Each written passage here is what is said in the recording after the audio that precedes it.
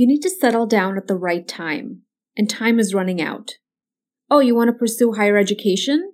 That's nice, but that sounds long. When will you get married? You're almost 30 and you're still single. What will people say?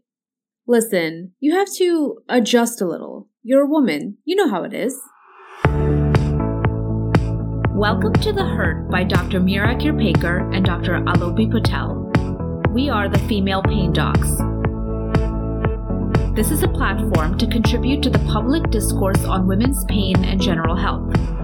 We are here to empower women and men to engage in the advancement of their health with discussions of evidence-based medicine, unconventional topics, lifestyle modifications, and more.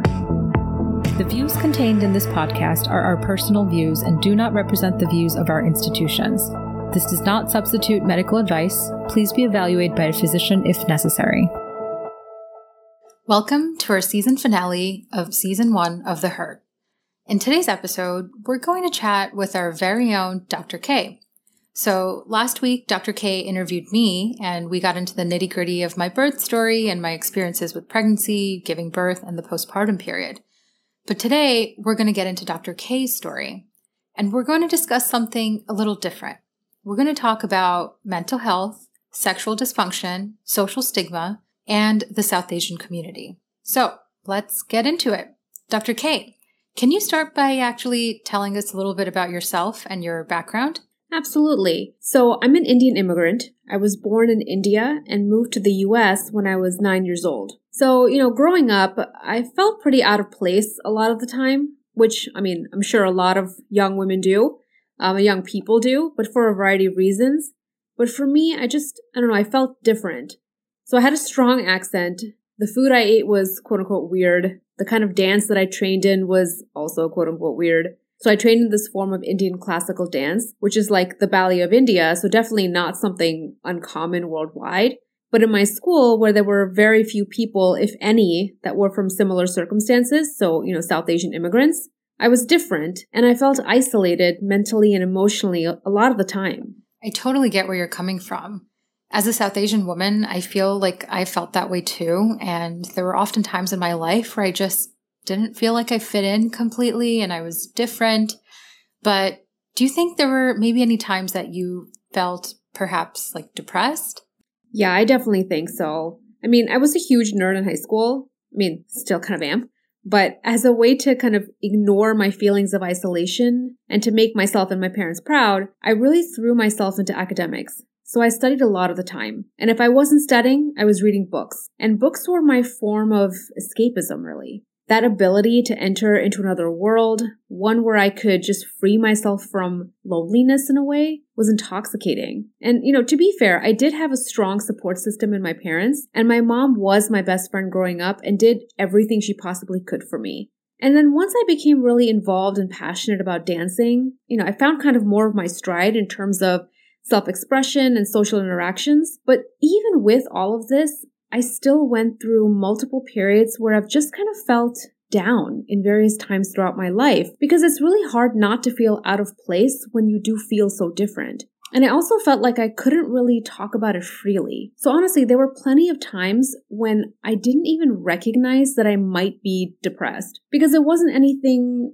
extreme or what we kind of traditionally think of when we think of depression. I wasn't considering harming myself or others. I wasn't unable to do my work or get through the day. I didn't spend days just lying in bed, gaining or losing weight, shutting myself off from the world.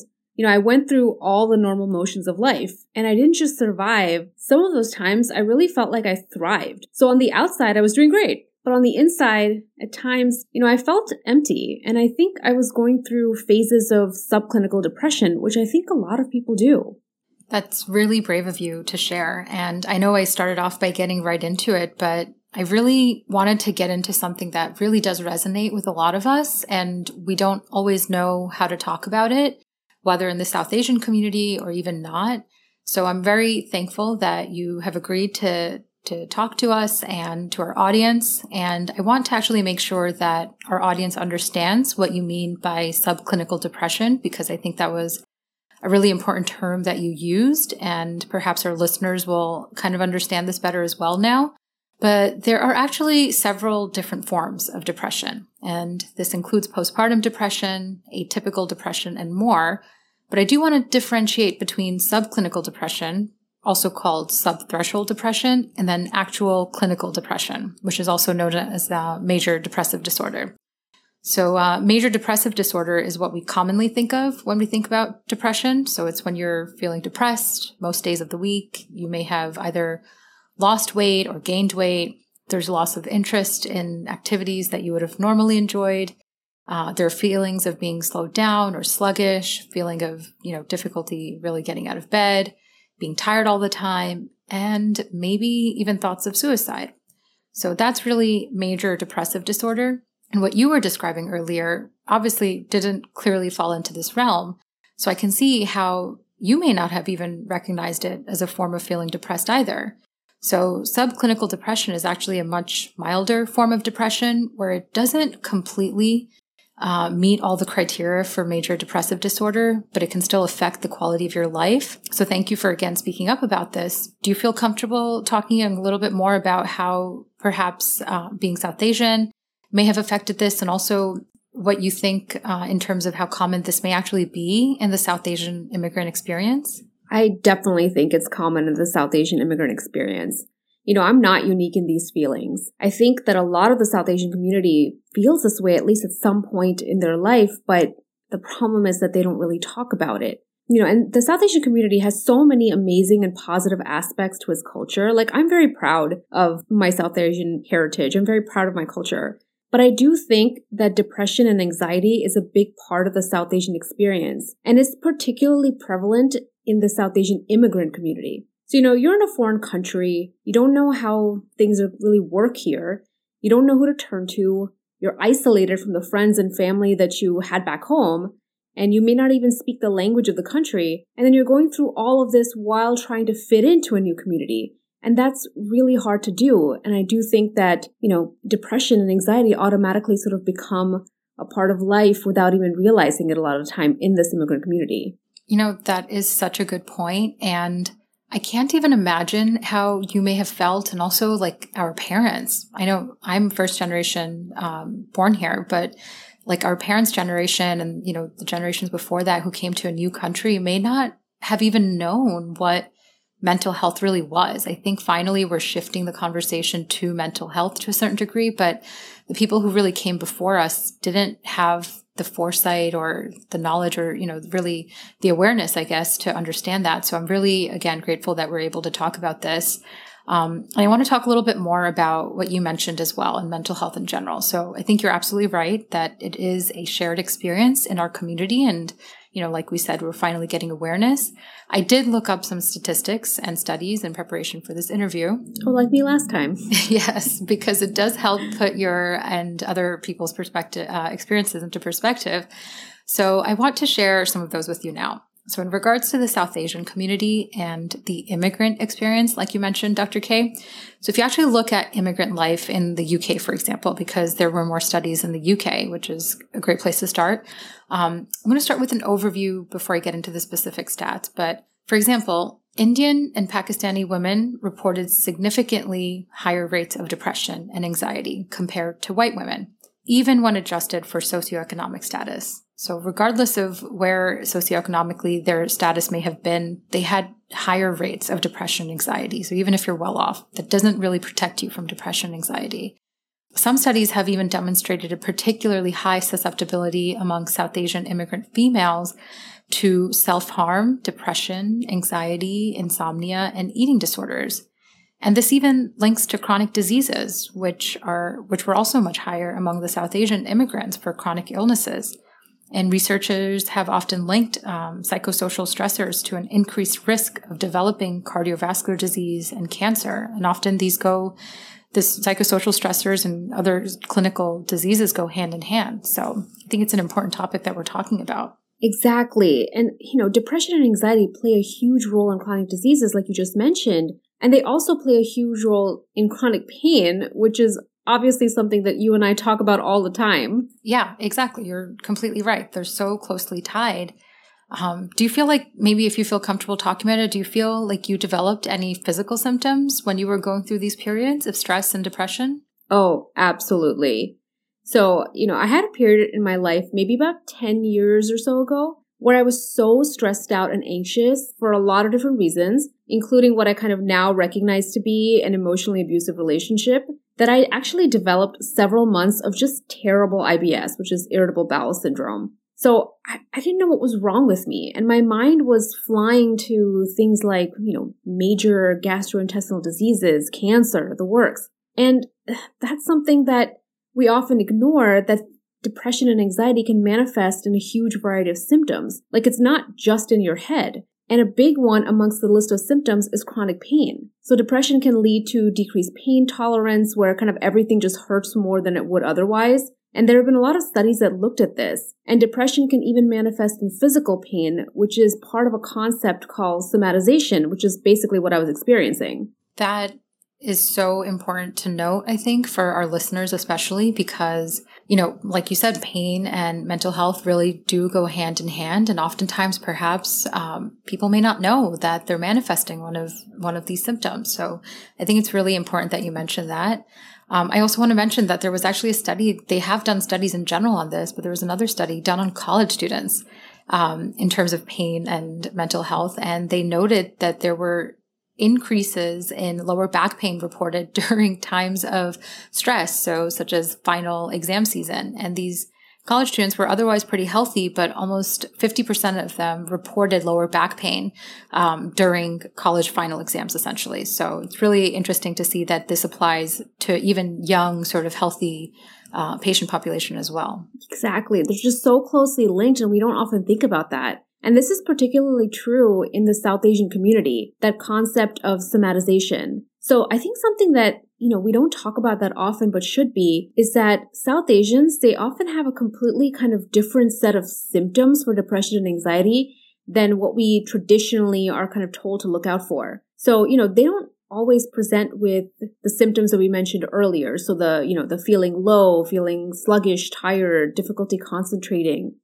Instead, they present more with like weird aches and pains, digestive issues, like I did, headaches. And yet when we talk about the South Asian community, we as a community just don't easily seek help. And then if we do, we kind of go for our physical complaints, not really any mental complaints. So that's kind of a big differentiating factor between the two. Yeah, you're completely right, because, we don't always understand that the two might be related.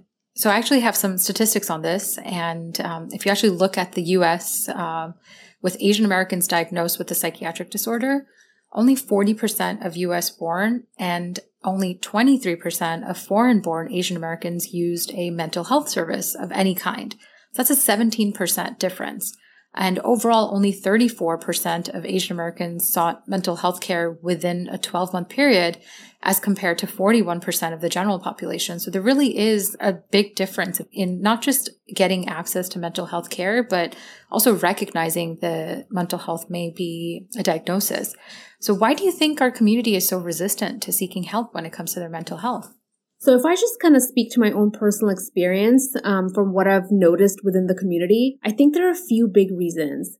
So one, they just may not know where to go for help, like who they can reach out to, what services are even available, because a lot of times they're immigrants and they're here and everything's sort of foreign and new to them. So they may not know where to go. And then two, I think there's sort of this misguided belief that mental health services aren't important, like they're frivolous and probably aren't even going to help or aren't even necessary. And maybe that if you do seek them, you're weak in a way. And then three, I think this is like a really major one, is that there's a huge social stigma with seeking help for mental health issues. I think much of the community is just afraid of being judged or thought of as like quote unquote crazy by their friends and family. And that's a big barrier to them seeking help.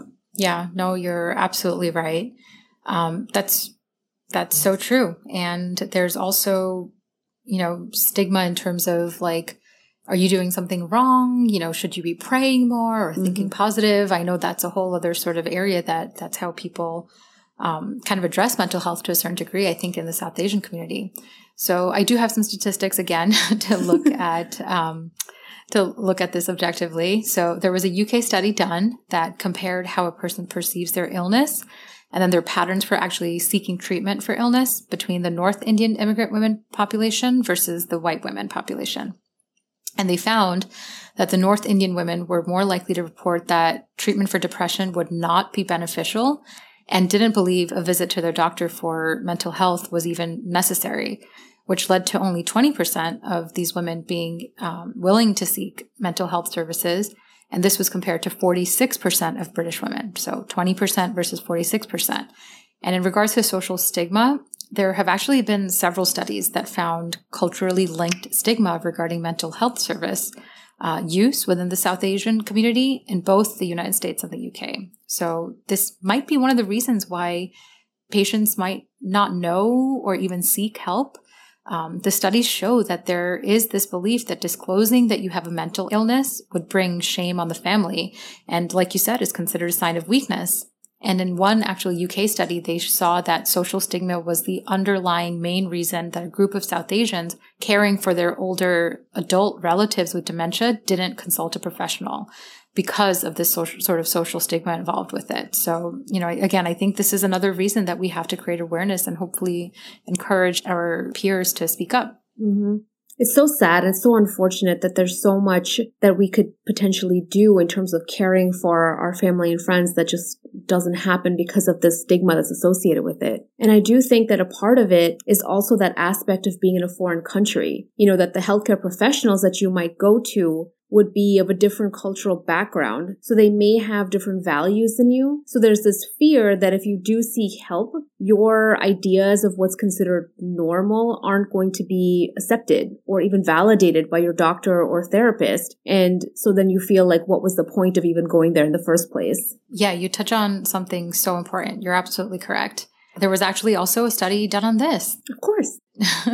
That showed that as well, mental health providers who don't share their patients' cultural backgrounds may have ideas of family life or gender roles that they consider normal, but were actually different in their patients' sort of lives. So again, this kind of, ends up undermining the effectiveness of certain psychological treatments or the patient's willingness to seek out treatment. And like we've been talking about, these issues are even more prevalent in South Asian women. And what this has all ultimately led to is that the overall suicide and self-harm prevalence is much higher in South Asian women compared to South Asian men. And in one study, they actually saw that the rate of suicide in South Asian women was 7 times higher than that of South Asian men. And 44% of these women so almost half of these actually were married.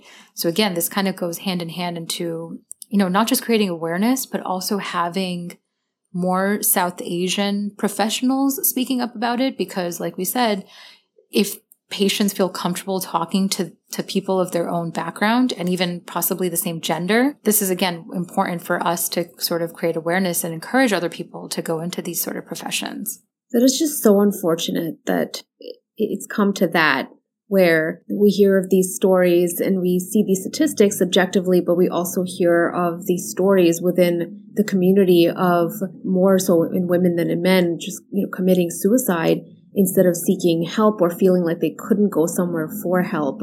Or maybe if they even did seek help, it wasn't accepted by the community or they didn't feel comfortable with the therapist. There's just so much work that still needs to be done with mental health in our community. And with women South Asian immigrants, there may also be a loss of control and agency over your own life. So, I had read several studies that discuss predictors for developing mental health issues among South Asian women. And those predictors were marital conflicts, so including a history of domestic violence and financial coercion, and forced isolation from their support system. And that's a big thing. You're moving to a foreign country. You've already lost your support system because they're back home. And then if on top of that, you're experiencing something as horrible as domestic violence or, feeling like you have no control or access to finances within your own household, you feel just a sense of complete loss of control and have no idea what to do next or where to turn to. And I think a lot of that, and we do see this within the community, this is not something that's uncommon necessarily. And what that ultimately kind of boils down to in regards to, women and men is that for women, the perception for women in parts of the South Asian community are that women are inferior to men. and that a woman's desires and choices are not as important or as valid as a man's desires and choices. I mean, let's just take marriage, for example, right? I think South Asian women just feel so much more pressure to get married and to be quote unquote settled than South Asian men. And they're the ones that are expected to compromise on any of their desires far more than men do. You are absolutely right. I've definitely heard about this. I've seen it amongst family and friends even. And I really do understand where you're coming from. And, it's hard to kind of explain this to other people who are not South Asian, but I'm very happy that you're speaking up about this and telling us about your experiences. Have you actually felt this way? Oh my God, so much. So I say this from my own experience, also the experiences of my South Asian women friends, but that pressure to get married is relentless. It really starts somewhere in the early to mid 20s, sometimes even earlier, depending on sort of the household. And then as you get closer to the age of 30, it's like a pressure cooker. I don't know what it is about the age of 30 for women in the South Asian community. It's like an expiration date, like spoiled milk. Like you hit 30 and you've gone bad and you need to be just poured down the drain along with any marriage prospects that might come along. I remember when I was 24, I was with someone who was emotionally and verbally abusive. And I didn't really recognize it at the time. It took me a while to recognize it. But, that was the case. And I was afraid. I was afraid to leave him because I felt like, what if I don't meet anyone else? What if I get left behind and don't get married? What will people think? And then when I finally ended things, my parents were actually thrilled that I did. To their credit, they're amazing parents. And they were actually thrilled that I did because they were just like so happy to see me out of that. But a family friend commented to my mom that she couldn't believe that my mom had supported the breakup and that if I were her daughter, she would have told me to marry him because he looked so good on paper. And that by breaking up with him, what will people think? That's just like the key phrase, the catchphrase, really. What will people think? And there's this sense of, desperation almost from the South Asian community to see its young women settled. I keep using that word settled because that's the word that was often used with me is like, you need to be settled. And sometimes even at the risk of abuse in, all of its different forms. And that's just a reality for a lot of South Asian women in across the world, really. Doesn't matter really where in the world you are. That is the reality for, I would say, a lot, if not most, South Asian women. Yeah, you mentioned some very good points again, and it's terrible. It really does upset me when I hear stories like that. But it's interesting that you use the word settled because it's such a buzzword in our community. And there's this thought that if you're not married, you're unsettled in life, right? Like as if you're incomplete. Basically, all of your other accomplishments don't really mean anything, whether that's having a successful career, having wonderful friends or colleagues that respect you, having hobbies, or just feeling personally fulfilled. It's as if none of those really matter unless you're actually married. That hit the nail on the head. That's how I felt. I felt like such a failure, even though objectively I had so many great things in my life. You may know something to be true or false deep down in your gut, but when you're hearing from so many external sources, an entire community, that you're not enough, you start to internalize those feelings and start to think, what do I need to change about myself? When you really should be turning the narrative around and saying, what are the ways in which society needs to change? And it took me a long time to get to the point of, I'm okay with the way I am, I accept myself, and how can I help in terms of changing the way society thinks and perceives South Asian women? That is such a brave way to look at it, and it's such a good point. You're totally right. Because there was really nothing to change about yourself, right? Like, it's just, I can't believe you had to go through that. Was there a moment for you where you really wanted to start changing that narrative for yourself?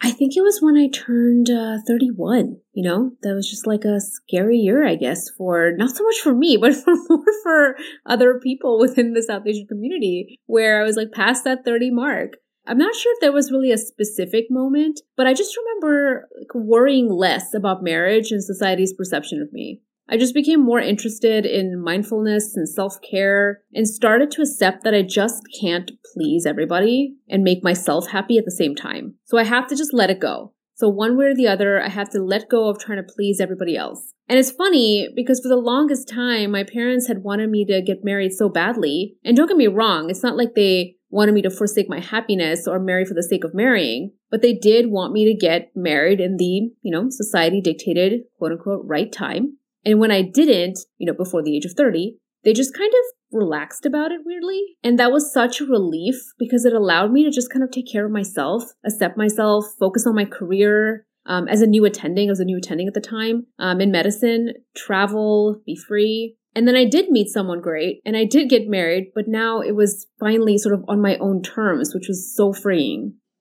Yes, you did. And I would like to think that I played a part in that. You did. I obviously know your story, and I've known you even before you met your husband, and we traveled together to Europe. So I feel like I was with you through a lot of these ups and downs. But I want you to touch on the fact that your husband is, well, not South Asian, because I'm sure that was sort of an interesting point of contention, maybe, perhaps in your family, but I know in the South Asian community, this is still an interesting topic to sort of touch upon. Oh, it definitely can be. I think interracial marriages are getting more accepted in our community and, the world at large. But I was so nervous. I really didn't know how my parents would take it. And I genuinely think me going through all those ups and downs, like you said, kind of put things in perspective for my parents too. And I feel like at that point, once I was kind of past a certain mark, they just kind of wanted me to be happy. And they accepted him with open arms. And honestly, the other part that was really surprising to me and I was so pleased by, so did everybody else.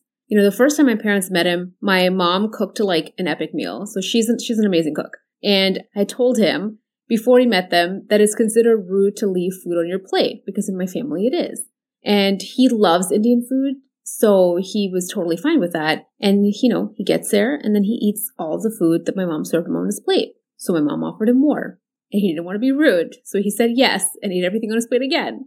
My mom offered more. And it just kept going on. And it was hilarious because I could even see in my mom's face, wow, he eats a lot. This is crazy. And but he just kept going at it. But he was doing it because he felt rude to say no, I'm full. I don't want any more. And then by the end of the meal, I had to roll him out of there. But, they did think he was a great guy. So it worked out. I'm so happy to hear that. And I'm really happy that they liked him. So tell us a little bit about your wedding, if you feel comfortable talking about it. I personally know the story, but how do you feel about all of that? Well, we were supposed to get married, in March of 2020. And that didn't really go according to plan. So we actually canceled our wedding 10 days prior to the date. And, because, the pandemic, obviously. And I was actually working in the hospital in the OR with COVID patients the week of my original wedding date. So that was an interesting experience. It really put things into perspective. That definitely sounds rough. And I'm sure that was a hard time to really sort of process it all. At the time it was, but it's really fine. There were just so many bigger things going on in the world than my wedding. And it just, this because you've also been through multiple COVID experiences yourself. But I feel like having gone through that, the wedding was sort of the least of my concerns at a certain point, and I really just wanted my friends and family to be safe. So we just ended up doing a civil ceremony in July with 2 witnesses, and we tried to live stream it to the family and the wedding party. And because you're in the wedding party, so you were on that call, and all of our devices overheated in the middle of the ceremony, so no one actually got to see us married. My parents were so upset. But honestly, it's fine. We replanned a wedding for when it's safe. So we'll kind of all be able to celebrate and share the moment with our family and friends, you included, much later this year when it's safe. And I'm definitely looking forward to that. And I'm very happy for you guys. So I do want to shift gears a little bit and talk about one more sort of major source of stigma in our community, which you can presume is sex. So do you feel comfortable talking about it? Let's do it. So I want to start by mentioning some statistics. The rate of sexual dysfunction among women worldwide is about 41%. So just a little bit under 50%. I personally think this is a huge number. And 30% of women experience pain with vaginal sex and don't tell their partners. Do you think these statistics really ring true for the South Asian community as well? Oh, absolutely. Probably more so, honestly, than the general community or the general world at large. So, I've experienced this myself many years ago. and I couldn't talk about it. I just didn't know who to talk to about it, what I was experiencing, but I was also just afraid of anyone finding out because sex is so unbelievably taboo of a topic in our culture.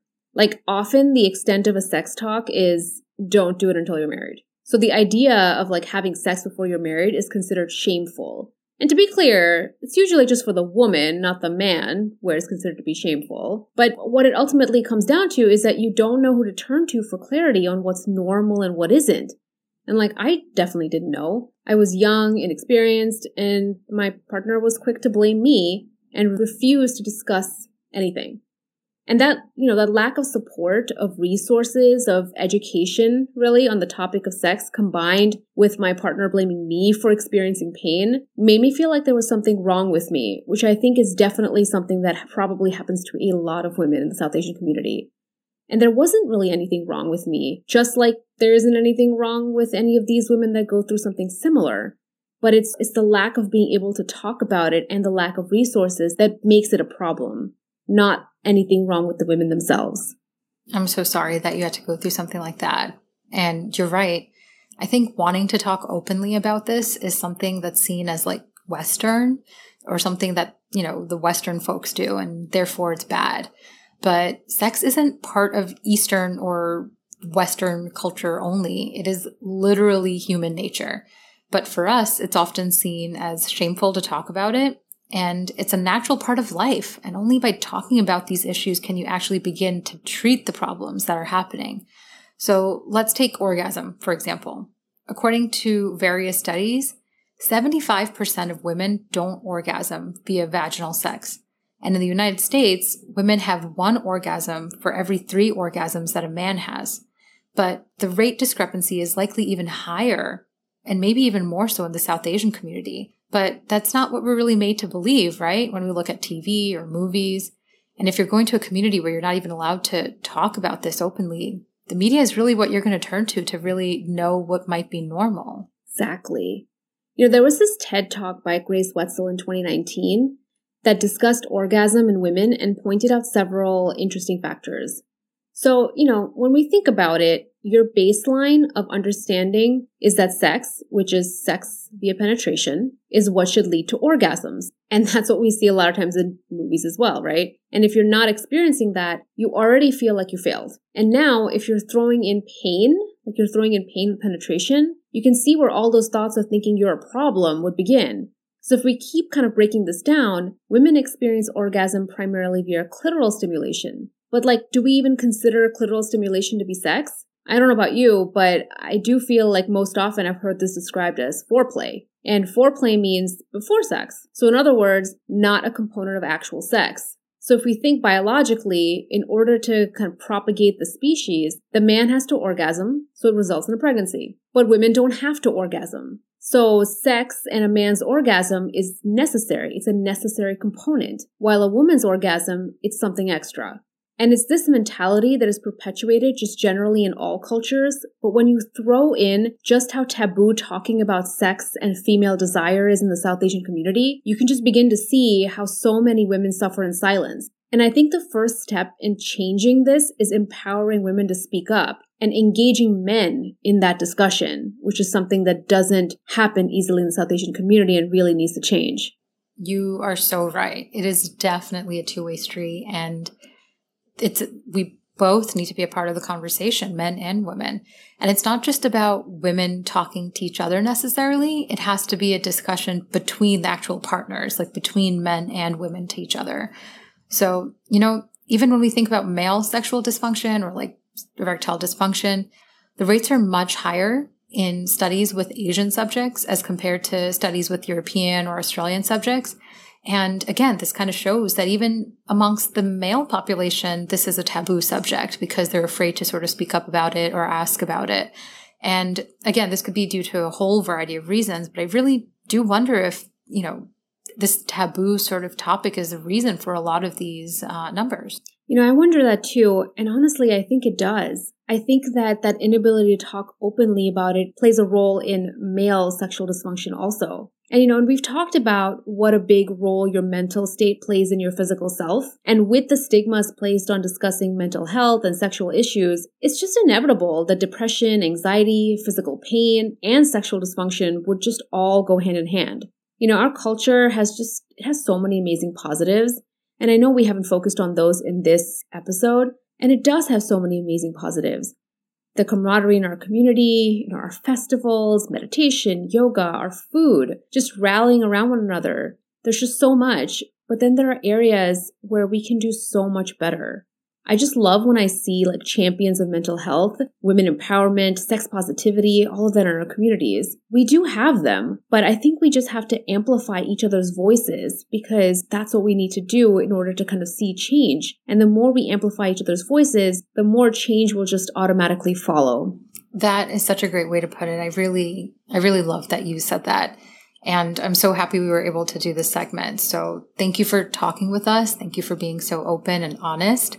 And I know we both have plans on discussing more about this in the future, but we want to say thank you to our listeners. Thank you so much for joining us this season. We are so grateful for all of your support.